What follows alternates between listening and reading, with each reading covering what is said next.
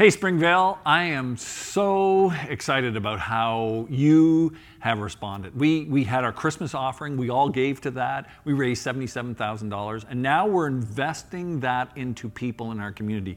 We're investing love into our community. And you've seen Andrea sharing how we have spread that money around 5 different organizations. And that's what I mean by investing love, telling people in a tangible way that we care about them. Well, we can do that as individuals too with our My4. You know, there are people in our church that pray at their meals for their My4. They're investing love into them. There's people that send texts or emails, say, hey, how are you doing? Just checking up and making sure you're okay. There are people that write letters of encouragement.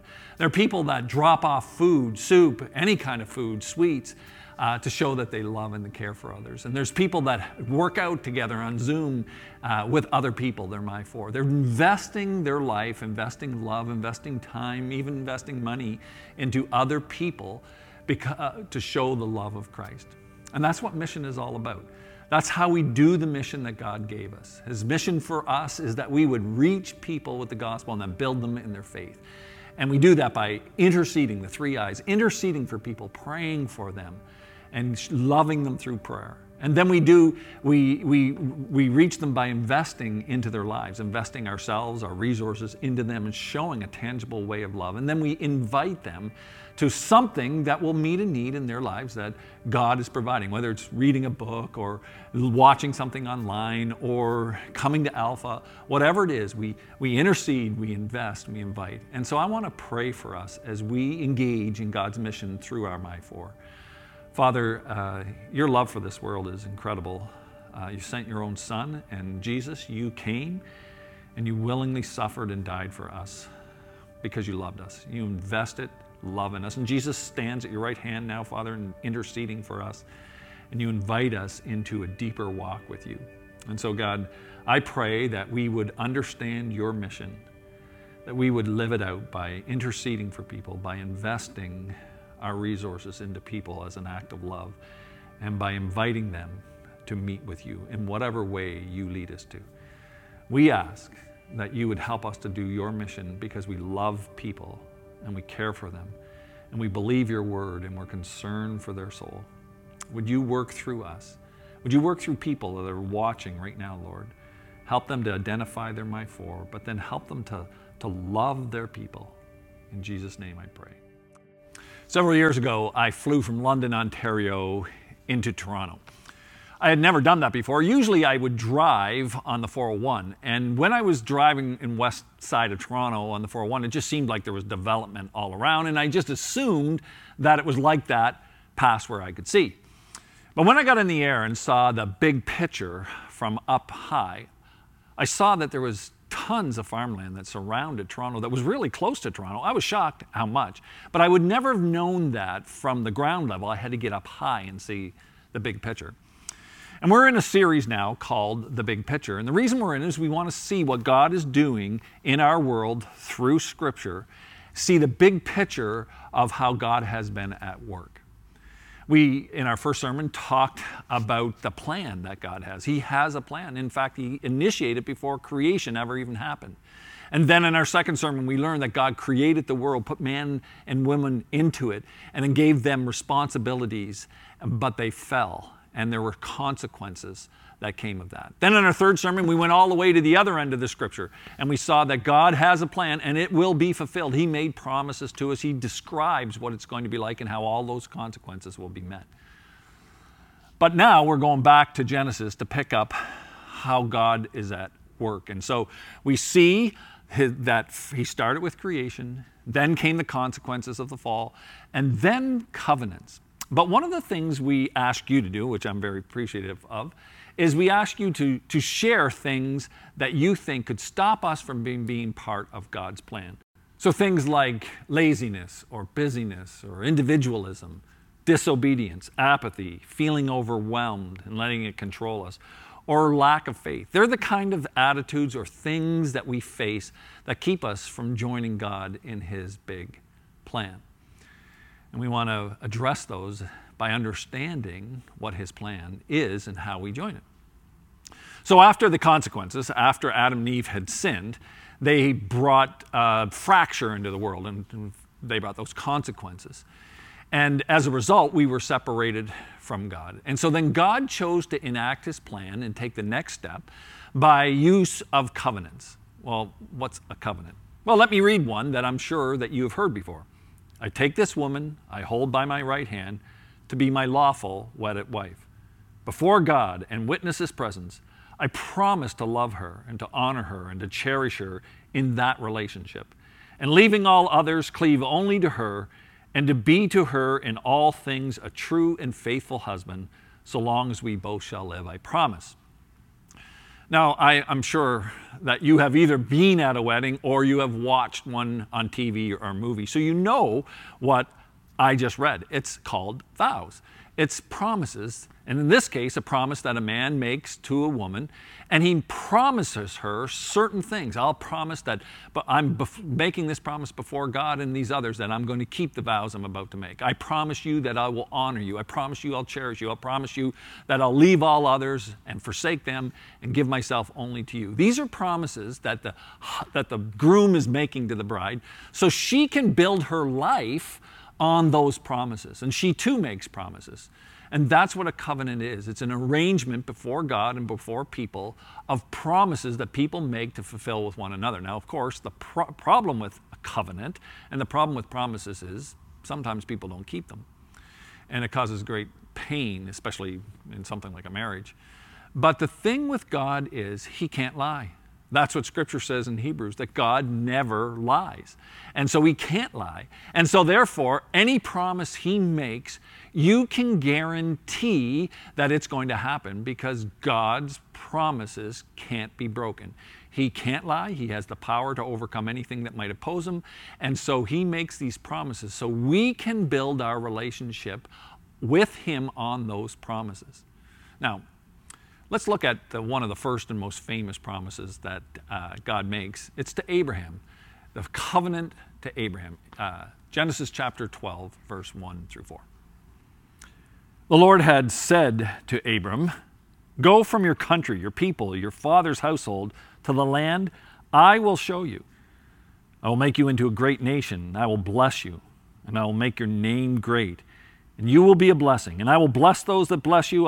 Whoever curses you, I will curse, and all peoples of the earth will be blessed through you." So in this passage, it's very interesting. The 5 consequences that came out of sin, God addresses through the promises he makes in this covenant to Abraham. The first consequence, if you remember the F words, flight. We're running from God. And here in this, he goes, I am going to give you a land. I'm promised to give you a land. So people, as a result of the sin, are running from God. They have no place to call home. And God says, I'm going to provide a home for you. And the second C that or F that we talked about was fight. The conflict that comes in relationships between husband and wife, brother and brother, nation versus nation. And here God says, I'm going to make you into a great nation and I'm going to bless you. And so in order to be a nation, God has to resolve the conflict between all those people. There has to be some unity that happens so that people aren't fighting one another because they never could become a nation, let alone a great nation. So God is addressing the issues that are between us and him that came about as the result of the consequences. Now the third consequence, F consequence, was flawed. We were cursed in our work and in our reproduction. And there would be great pain. But here God says, I'm going to bless you, and I'm going to bless those who bless you, and I'm going to curse those that curse you, and all people on the earth will be blessed through you. So God says cursing came as a result of the sin, but I'm going to bring blessing into your life. And I'm going to bless you so that your work multiplies, you become great and rich, but also so that you will produce a nation from you. So God's going to bless the things that were flawed.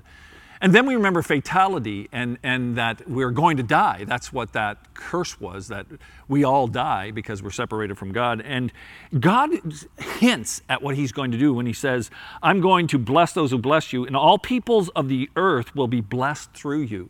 So all peoples of the earth are going to be blessed through you. Now that's a hidden reference. You wouldn't know what it meant necessarily here until you get further in and God makes more promises. And then we find out that through Christ, all people of earth are going to come to faith and reconciliation. And Christ is a descendant of Abraham.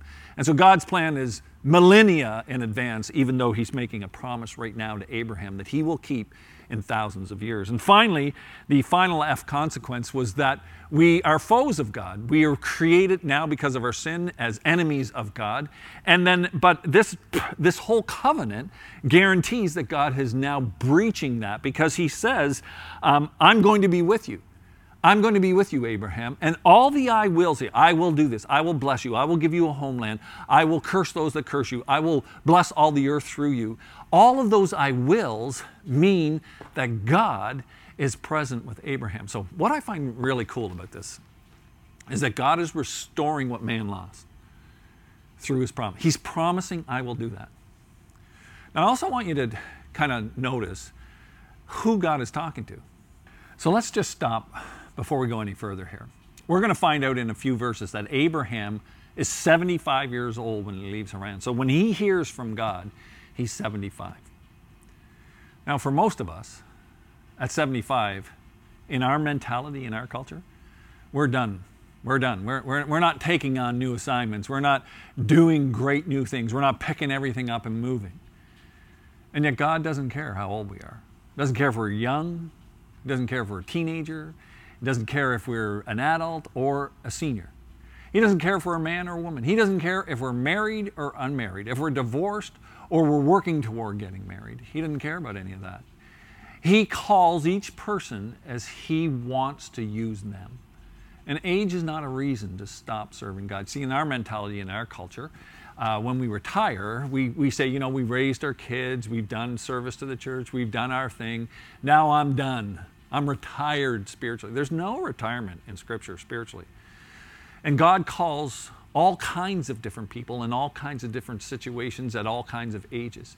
And maybe he's calling you, and you need to listen to him. You know, we have men and women who are leading the church, who are leading life groups, who are leading ministries, who are serving in our kids' ministry. All of them are retired. And they are serving faithfully because they're not listening to the world to tell them how they serve God. They're listening for God to tell them how to serve God.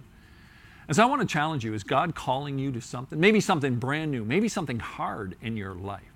You see, it doesn't matter our age, doesn't matter our gender, doesn't matter our marital status. There's only one thing that matters with God.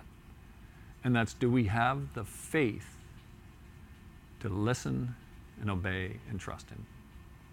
So Abraham went as the Lord told him, and Lot went with him. Abram was 75 years old when he set out from Haran. Now, what is faith? Well, the first thing we learn in Abraham's life, the father of faith, the man of faith, is that he listened, because he said, Abraham went as the Lord told him. You see, he was listening to what God had to say to him. I think that's one of the things that we struggle with most. We go, we don't know what God wants us to do, but do we listen for what God wants to say to us? You know, the most common way God speaks is through his word, through prayer, and through other people. So are you listening? Are you in God's word, seeking for what he would have to say, trying to learn the promises that he gives, trying to get a sense of his voice in your life? If you're not listening, you're not going to know how to respond to God. You're not going to understand the promises of God. You're not just going to know what he's trying to lead you, because you have to be listening. Faith always means listening. So we need to be in his word, and that's why we encourage all of us to be in his word daily so we can hear the voice of God. But faith isn't just listening. Faith also requires another step. So Abraham took his wife Sarai, his nephew Lot, all his possessions that he had accumulated, and all the people that he had acquired in Haran, and they set out for the land of Canaan, and they arrived there. So faith means listening to God, but then it means obeying God. So he took everything. He heard God say, go. Now, do you remember what he said a little earlier? Go, I will show you the land that you're to go to. He didn't even tell him where he was supposed to go. He just said, you start going, and then I will direct you as you obey. That's often the way it is when we follow God. when we're having faith in him. He doesn't give us the entire plan. Very rarely does he show us the entire plan. He just says, you take your step of obedience, and when you get there, I'll give you the next step that you're supposed to take. Faith always means listening to God, but it also means obeying him. Now, I just want you to think about that in your own life. Maybe that's part of the reason why you feel stuck in your relationship with God, because he has called you to obey him. Maybe he said, go resolve that issue, forgive that person, give this money, serve in this way. God has been working in your life. Take this attitude out of your life. Deal with what you're watching on the screens. Things like that he has called you to do, but it's hard, and you said, I don't want to do them. And so you don't have a sense of God in your life because God has spoken and you haven't obeyed. Faith always means listening, but then it means stepping out in obedience, and that's what Abraham did. He took everything, all the people associated with him, all that he had, and he started out, even though he didn't know where he was going. But there's one more step to faith. Abraham traveled through the land as far as the site of the great tree of Moreh at Shechem. At that time, the Canaanites were in the land, and the Lord appeared to Abraham. Okay, so the curse is starting to be broken down because God is appearing. He's being with Abraham. And the Lord appeared to Abraham and said, to your offspring I'll give this land. So he built an altar to the Lord, and from there he went to the hills of Bethel. I've been there. They're high up. Bethel's on one side. You can look down. You can see the Jordan Valley. It's an interesting place. He pitched his tent with Bethel on the west and Ai on the east. There he built an altar to the Lord. The guide I was with said, we are on this. It was a huge rock, very interesting. And he goes, I think this is where Abraham built his offering to God. It's a high place. It's a very interesting place. And you can see all around. And there he looks all around, and he called on the name of the Lord, and then he set out and continued toward the Negev. And so Abraham listened to God. He obeyed God, but then he trusted God. Now, we can get in our car and drive, 2 hours and think nothing of it. But this trip that may take us in a car from where he was, it might take 6, 8 hours maybe. This took him 6, 8 weeks. He had flocks, herds, young kids, families, had to move slow. By the way, there's dangers. There's physical dangers in the land, animals. There's also robbers. There's people that are hostile. And he's going through this, and it'd be easy to say, well, I can't make that trip because we're so small of a number. We could be really hurt if we're not careful. And yet he trusted God. He trusted that God would show him where to go, because remember, God hasn't shown him the place. He said, I will show you as you're going. But he also trusted him in his going that God would take care of him. Whenever we do what God wants us to do, faith is always about listening, obeying, and then trusting that God has the consequences. That's one of the things why people say they don't give. They're afraid. They're afraid that if I give, then I'll have a need and I won't have any way to meet that need. And faith says, if God told me to give, I heard it, I'm going to listen, I'm going to obey, and I'll trust him to take care of it. Well, faith says, I want to date that non-Christian because I really love him, I really love her, they're a nice person, they're better than most Christians I know. But faith says, I hear what God says in his word, and I'm going to obey him, and I'll trust him with the consequences of that. So faith is listening to God, obeying what he tells us to do, and then trusting him that he will take care of us and handle the consequences, whatever they could be. Now, faith is not a one-time thing. This chapter doesn't end where we just ended. It goes on.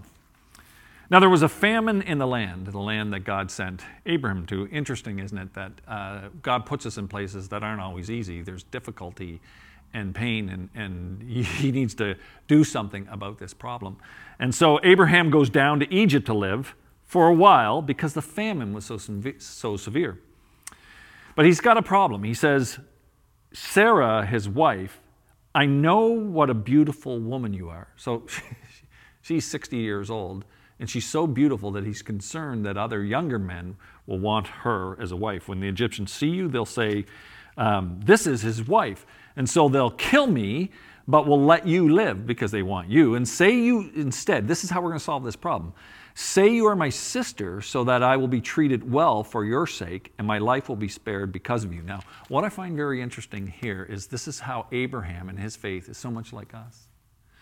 He's trusted God huge. He's left Haran, moved everything he has in the step of faith, not even know where he's going. And he trusts God. He listens to him. He obeys him. He trusts him. And he comes to the new land. But it's bad, so he comes up with a plan.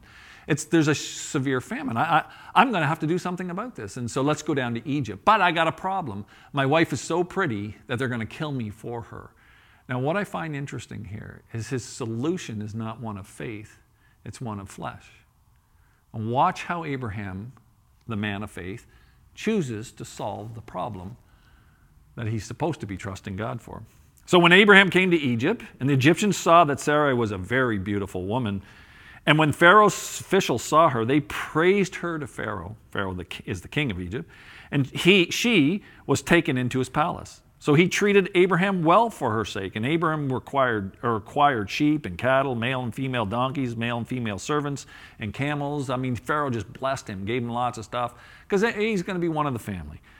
But the Lord inflicted serious diseases on Pharaoh and his household because of Abraham's wife, Sarai. So Pharaoh summoned Abraham. "What have you done to me?" he said. "Why didn't you tell me that she was your wife? Why did you say, 'She is my sister,' so that I took her to be my wife? Now then, here's your wife. Take her and go." Then Pharaoh gave orders about Abram to his men, and they sent him on his way with his wife and everything he had. Now, I find it interesting his solution here is not one of faith, it's one of the flesh. Abraham getting in a tight spot. He predicted it. He knew what was going to happen. Clearly, he's had this problem before, people harassing him because they want his wife. And he goes, now I'm down here. I follow God. I got no protection. I got no family around. The only way I'm going to handle this, I'll tell him that she's my sister. Now, in fact, she was his half-sister. But he's shading the truth so to protect himself. And he kind of really leaves Sarah out in the cold. Like she's going to be taken by Pharaoh. So instead of trusting God, he trusts in the flesh. So why does God include this story here? I mean, God called Abraham, and Abraham responded in faith, and God's covenant is being fulfilled because of the response in faith. And now this story? I think it's to remind us of a couple things. The first thing is that the covenants that God makes are not based upon our faithfulness, but upon God's. If our salvation rests upon our ability to do what is right and to do what is good, we're going to fail. And it's never going to take place. God is never going to get us back. So he has to create a plan that he makes promises and that he will fulfill. And it's very interesting. Even though Abram sins and doesn't trust God, God still fulfills his promise to protect him and to bless him, curse those who curse them. Interesting here that Pharaoh is cursing Abraham because he's taking his wife, and God steps in and deals with Pharaoh. We're not told how he dealt with Pharaoh. We know Abraham pulls a stunt again, and God shows up in the person's dream. But he blesses those who bless Abram. And so Pharaoh sent him off because God stepped into that situation. You know, Abraham's faith wasn't strong enough. It failed. And so if it depended on Abraham's faith, that means his salvation, this covenant, would have fallen down. But it doesn't. It depends only on God's faithfulness. God's promise to restore us out of the consequences that we brought to ourselves as mankind when we sin. And God is working on his promises. You know, the greatest example of this and the clarity of it is Jesus. Jesus has to come to earth and go to the cross for us. So God is promising to restore us. And so he knows when he makes this promise that in the future, in thousands of years, he is going to have to send his own son to take our place on the cross in order to pay for our sin because we won't be able to do it ourselves. Isn't that love? I know that they're not going to be able to do this. I know that they're going to fail. They're not always going to obey. They're not always going to listen. But I am going to promise that I will take care of them and I will restore them because I'm going to do it through my son, Jesus, whom I send. He'll take their place on the cross, pay for their sin, so that those who exercise faith in me may experience relationship with me. See, this whole plan of God does not rest on us, our good works, our brilliance, our abilities. It rests on God. And that's what gives it power. And that's what gives it strength. Because God will do what he promised. He can't lie. And so that's why we put our faith in Jesus, because God didn't make the plan of salvation by you obey, you do your best, and then when you get to heaven, I'll get, if you do good enough, I'll let you in, but if you don't, I won't. That's not how this plan works. That's how most people think it works. It doesn't work that way. It works that Jesus paid for everything. Now, if you put your faith, if you listen to the message of the gospel that Jesus died, you admit your sin, believe in Jesus' death that paid for your sin, and then surrender your life to God. When you're willing to listen, obey, and trust God, then you enter into the gift of salvation that God has covenanted thousands and thousands of years ago. Let's wind this time up by thinking about how faith might apply to us today. The first thing we should realize is, though God makes the promises to Abraham and he exercises faith, he never sees very much of this covenant and promise fulfilled. He never sees the one who will bless all the earth. He never sees Jesus. Jesus doesn't happen for thousands of years after him. He doesn't see the nation of Israel. When he dies, he has one son and grandson, two grandsons. That's it. That's all he sees. He doesn't see how they will multiply into a great nation. He doesn't see them owning the land, because Abraham only bought a small portion for a place to bury his wife and all his descendants, but he didn't own all the land that God said he was going to give him yet. See, a lot of times when we exercise faith, we won't see everything that happens in our lives. A lot of grandparents and parents pray for their kids. I can't tell you how many stories I've heard from people say, I was a kid, I grew up in a Christian home, I was taught about Jesus, and then I walked away, I didn't want anything to do with it, and my grandparents and my parents prayed faithfully, and now that I'm 50 years old, now that I'm 40 years old, my grandparents have died, but their prayers had an impact, and I've come back to Christ. Even when we think about my four and the people that we want to ask God to help us to reach, we're investing prayer, and we're investing love, and we're inviting them. And all these seeds that we plant in people's lives, we may never see the effect of them. We may not see that person come put their faith in Christ. Or we might see that, and yet we still do the mission. But what we don't see is that their children and their grandchildren and their great-grandchildren who follow Christ because of the decision that the one you have been interceding for and investing in and inviting has come to Christ. We don't see all that God is going to do. We won't know it till we stand before God and he goes, here, let me show you what your obedience accomplished. Because faith isn't just for what God does in our lives. Faith is to trust God to do what he said he would do that could transcend generations. That's why following Christ is such a powerful seed in the life of our children and our grandchildren and our neighbors and their children, and it just goes on and on. But often we don't see it. It seems to me our vision is a lot like this faith journey that Abraham was on. Because God has called us to double our impact. How is that going to happen? I don't know. I just know we have to obey what God calls us to do now, and we'll trust him for the results. There's no way you can force God to do what you want him to do. Faith is, God, you called us. We're going to step out and go, but we're going to need you. We're going to trust you to direct us and guide us along the way so that when 2025 comes, you will have accomplished in us what you said you want to accomplish because we obeyed you. See, that's what faith is. It's to listen to God, obey what he tells us to do, and then trust him to bring about the consequences. And really, when you think about it, our vision to double our impact by 2025, we believe as elders that came from God, but we can't tell you how it's going to work out. It's a faith journey. We have to listen to him, obey, and trust him to accomplish what he wants us to do. And it's true in your life and my life as individuals as we reach out to our My4. We don't know if they're going to come to Christ. We don't know how God's going to work in their life. We just do what he calls us to do and trust him to do that. And then one more thing is just the nature of faith.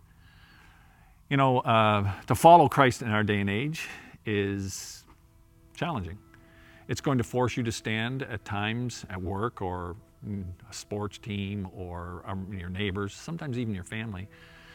It's going to cause you to stand, call you to stand, and you're going to really struggle because it's going to be a cost to it. Or God's going to call you to step out and move, take your family, pick them up and go to a place where he's going to show you. Or it may be that you have to endure some really deep struggles and still trust God. And you feel like, God, if this is the way God treats people he says he loves, I'm not sure I trust God. Because we have this understanding that faith is trusting God for what we ask him for. Well, I prayed for it. I need that, and I'm trusting God for that, and he's not delivering. That's not faith. That's called manipulation. Faith is trusting that God is who he says he is, that he's good, and that he will do what is consistent with who he is. He will do good. So even though I don't see it and I don't understand it and I don't feel like it and I feel like God has abandoned me, I'm going to trust him because he is good and all that he does is good. And though I can't see the good in my life right now through this pain or through this challenge or through this difficulty, through this person, I'm going to trust God that he will produce good in my life. I'm going to stop fighting against God. I'm going to stop arguing with God, disobeying God. I'm going to trust God and claim the promise of peace, claim the promise of hope, claim the promise of love that he gives me, and then walk in those. You see, faith is evidenced in our lives every day. We have to trust God, listen for him, obey him, and then trust him. Father, I don't know how your word has spoken to your people today. Perhaps some are here listening and they have never trusted Christ. They have never really understood this. I pray you bring clarity to them, help them to understand what it means to trust Jesus for the forgiveness of sins. Others listening are followers of Christ, and there's different trials and temptations and difficulties. Even this isolation that we're in is challenging some of us. We pray that we will not trust you to do what we want you to do, but we will trust that you are good and that you always do good, and so there's good in what you're doing in our lives. Would you strengthen our faith and help us when we fall? When, like Abraham, we take situations into our own hands, we try to solve them our way. Would you help us, God, to trust you instead and do it as you call us to live our lives? Amen.